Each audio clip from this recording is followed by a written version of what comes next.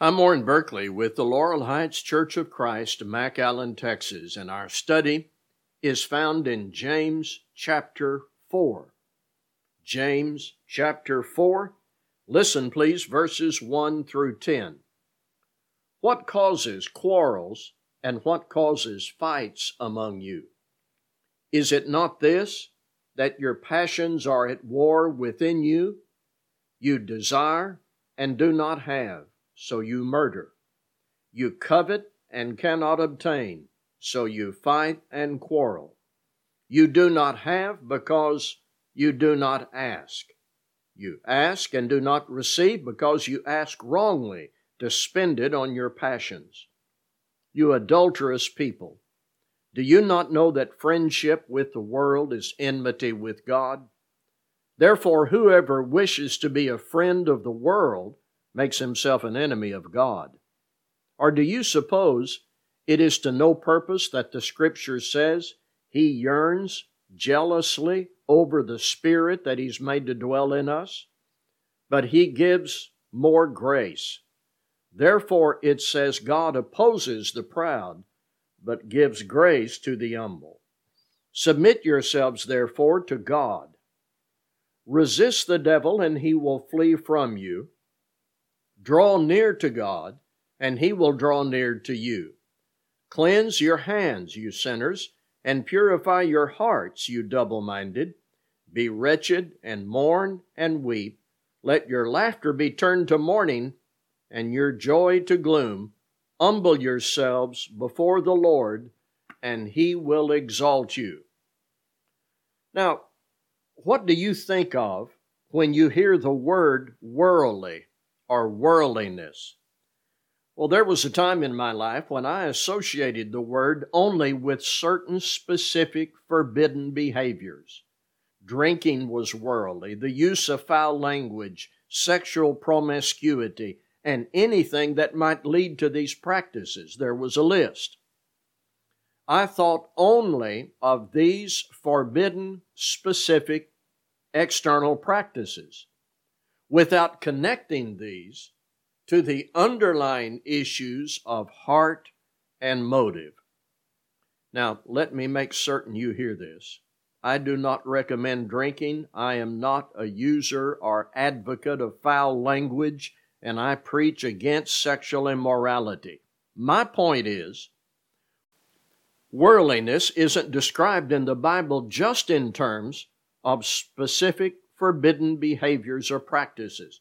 There is a frame of mind. There's an attitude, motive inside the person that leads us to the forbidden behaviors.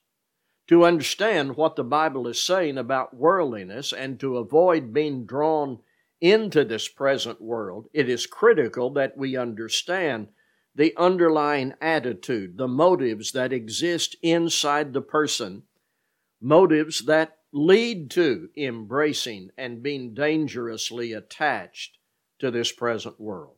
And this passage in James chapter 4 gives us that clarity, the view of the inner motivation that produces worldly living. Worldly living, that is, James says, enmity with God. So have your Bible open to James chapter 4, and we're going to look into this together. I have structured this study into 3 questions to be individualized by each listener. Number 1, what do I want? James wants his readers to understand if there are quarrels and fights, that behavior is produced by something inside. Passions are pleasures that lie within, in the heart. What helps us follow James into chapter 4 is what is written in the last part of chapter 3, where he exposes the heart issues of bitter jealousy and selfish ambition.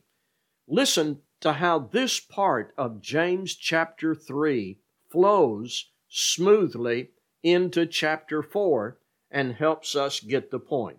So I'm going to start reading at James 3, 13, and I'll read up into verse 1 of chapter 4, and you'll see the connection. Who is wise and understanding among you? By his good conduct, let him show his works in the meekness of wisdom. But if you have bitter jealousy and selfish ambition in your hearts, do not boast and be false to the truth. This is not the wisdom that comes down from above, but is earthly, unspiritual, demonic. For where jealousy and selfish ambition exist, there will be disorder and every vile practice.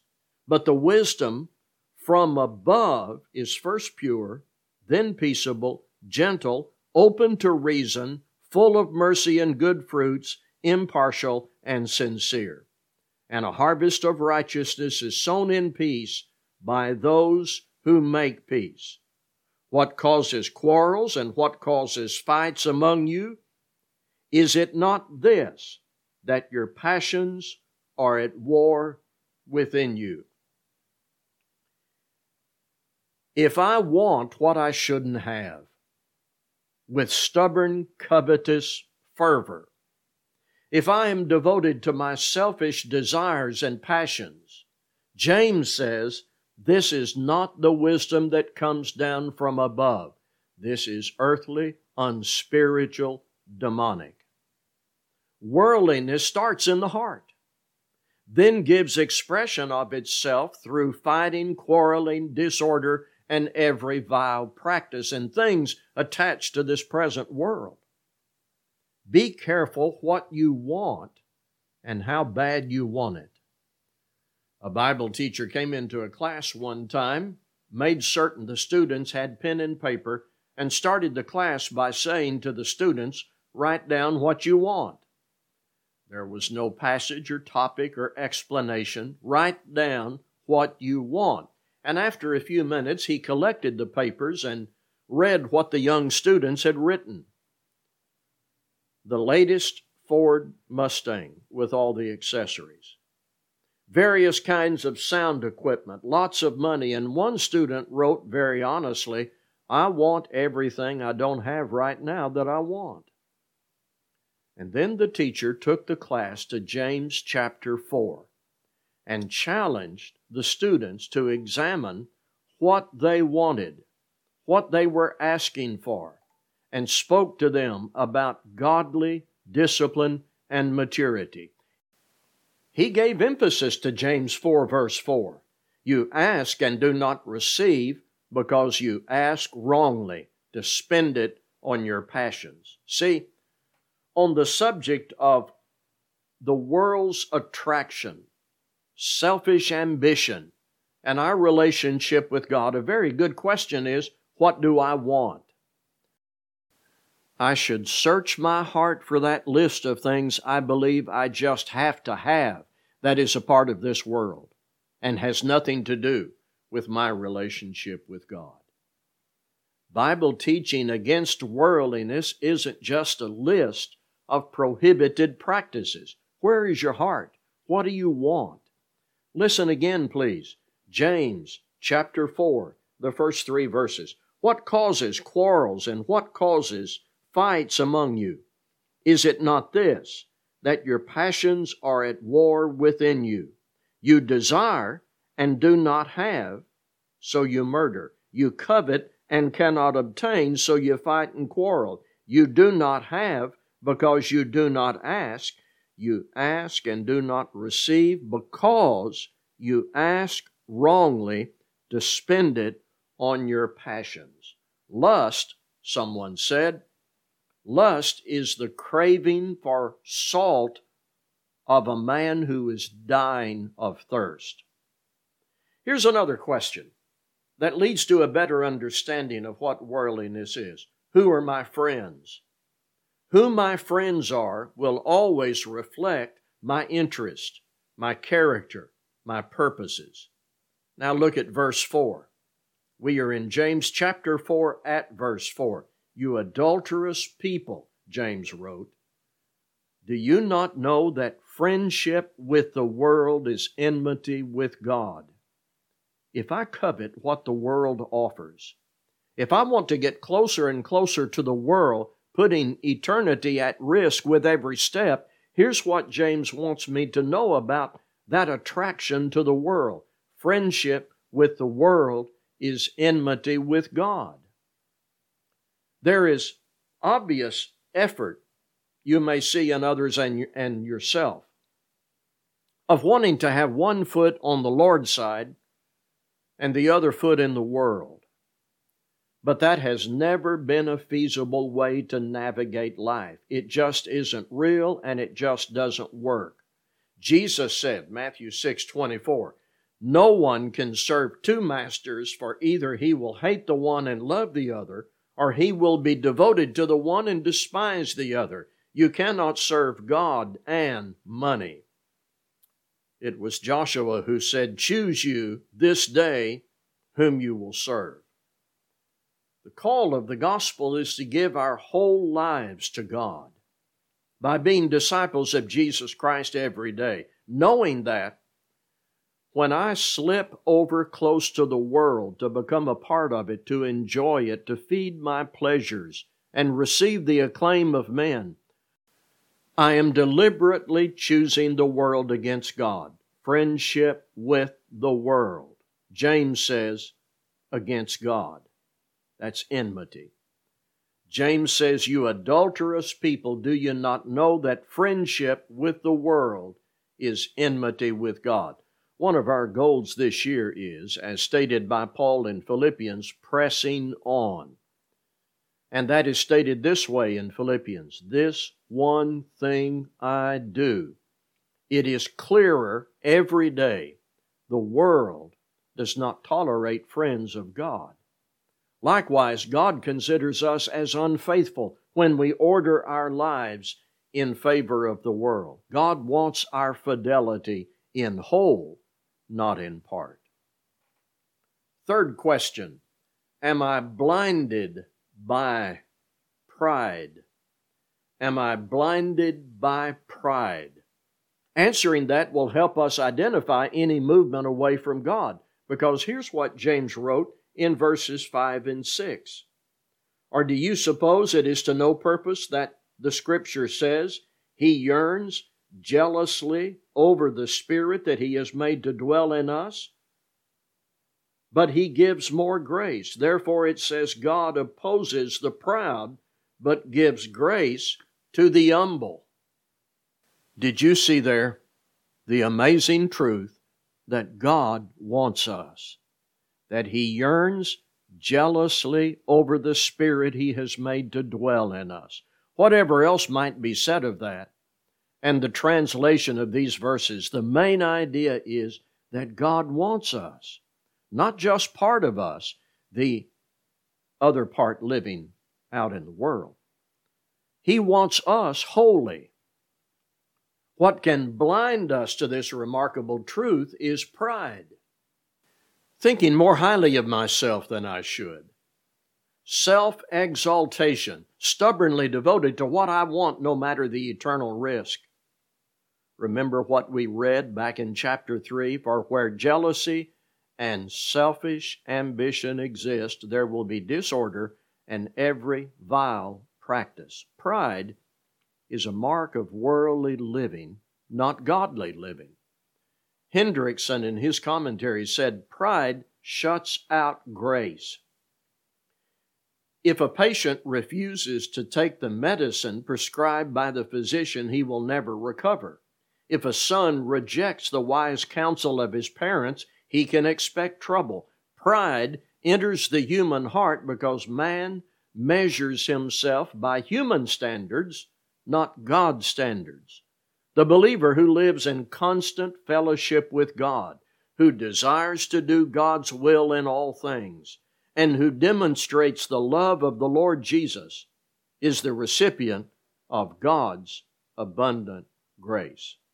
So, James gives us comprehensive insight into what worldliness is.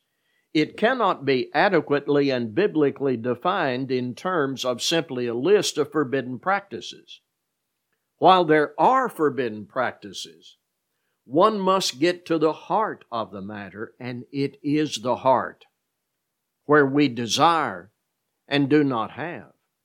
Hearts where jealousy and selfish ambition has found a home. Though God yearns jealously over us and is gracious toward us, if we are blinded by pride and infatuated by this world, we put ourselves at enmity with God. Good questions for personal self-examination. What do I want? Who are my friends? Am I blinded by pride? We could stop here. We have a better understanding of the underlying heart conditions that lead us away from God into the world. We know that beneath those practices that are worldly, there are attitudes like those exposed by James. Bitter jealousy, selfish ambition, boasting, passion to have what we covet. Worldliness must be understood from the inside out. And that's what we've studied from James chapter 3 and chapter 4. But we are not finished. What do I do? Tell us, James. Tell us what we are to do about this.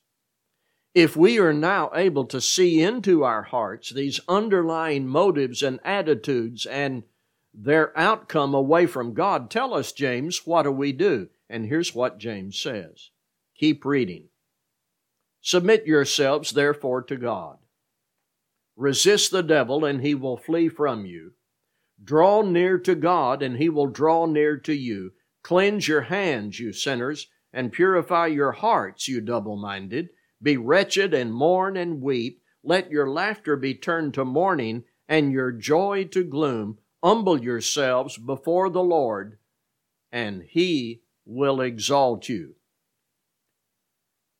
If I see that I'm moving toward the world just inside of me, even if not yet in external conduct, if I see I'm moving toward the world, I need to stop and use this teaching to purify my heart and draw near to God.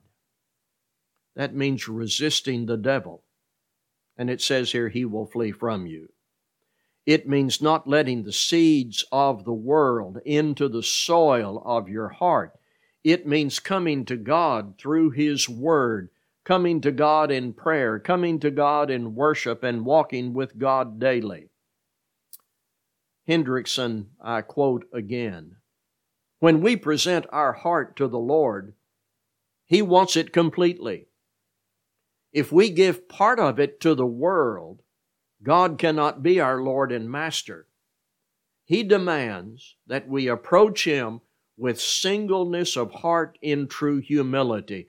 God will lift us up when we humble ourselves before Him. That's the study of James chapter 4, verses 1 through 10. Really, after you listen to the recording, I want you to go back and read again James 3:13 through James 4 and verse 10. When we present our heart to the Lord, He wants it completely. If we give part of it to the world, God cannot be our Lord and Master. He demands that we approach Him with singleness of heart in true humility. God will lift us up when we humble ourselves before Him. Thank you for being a part of this valuable study from God's Word.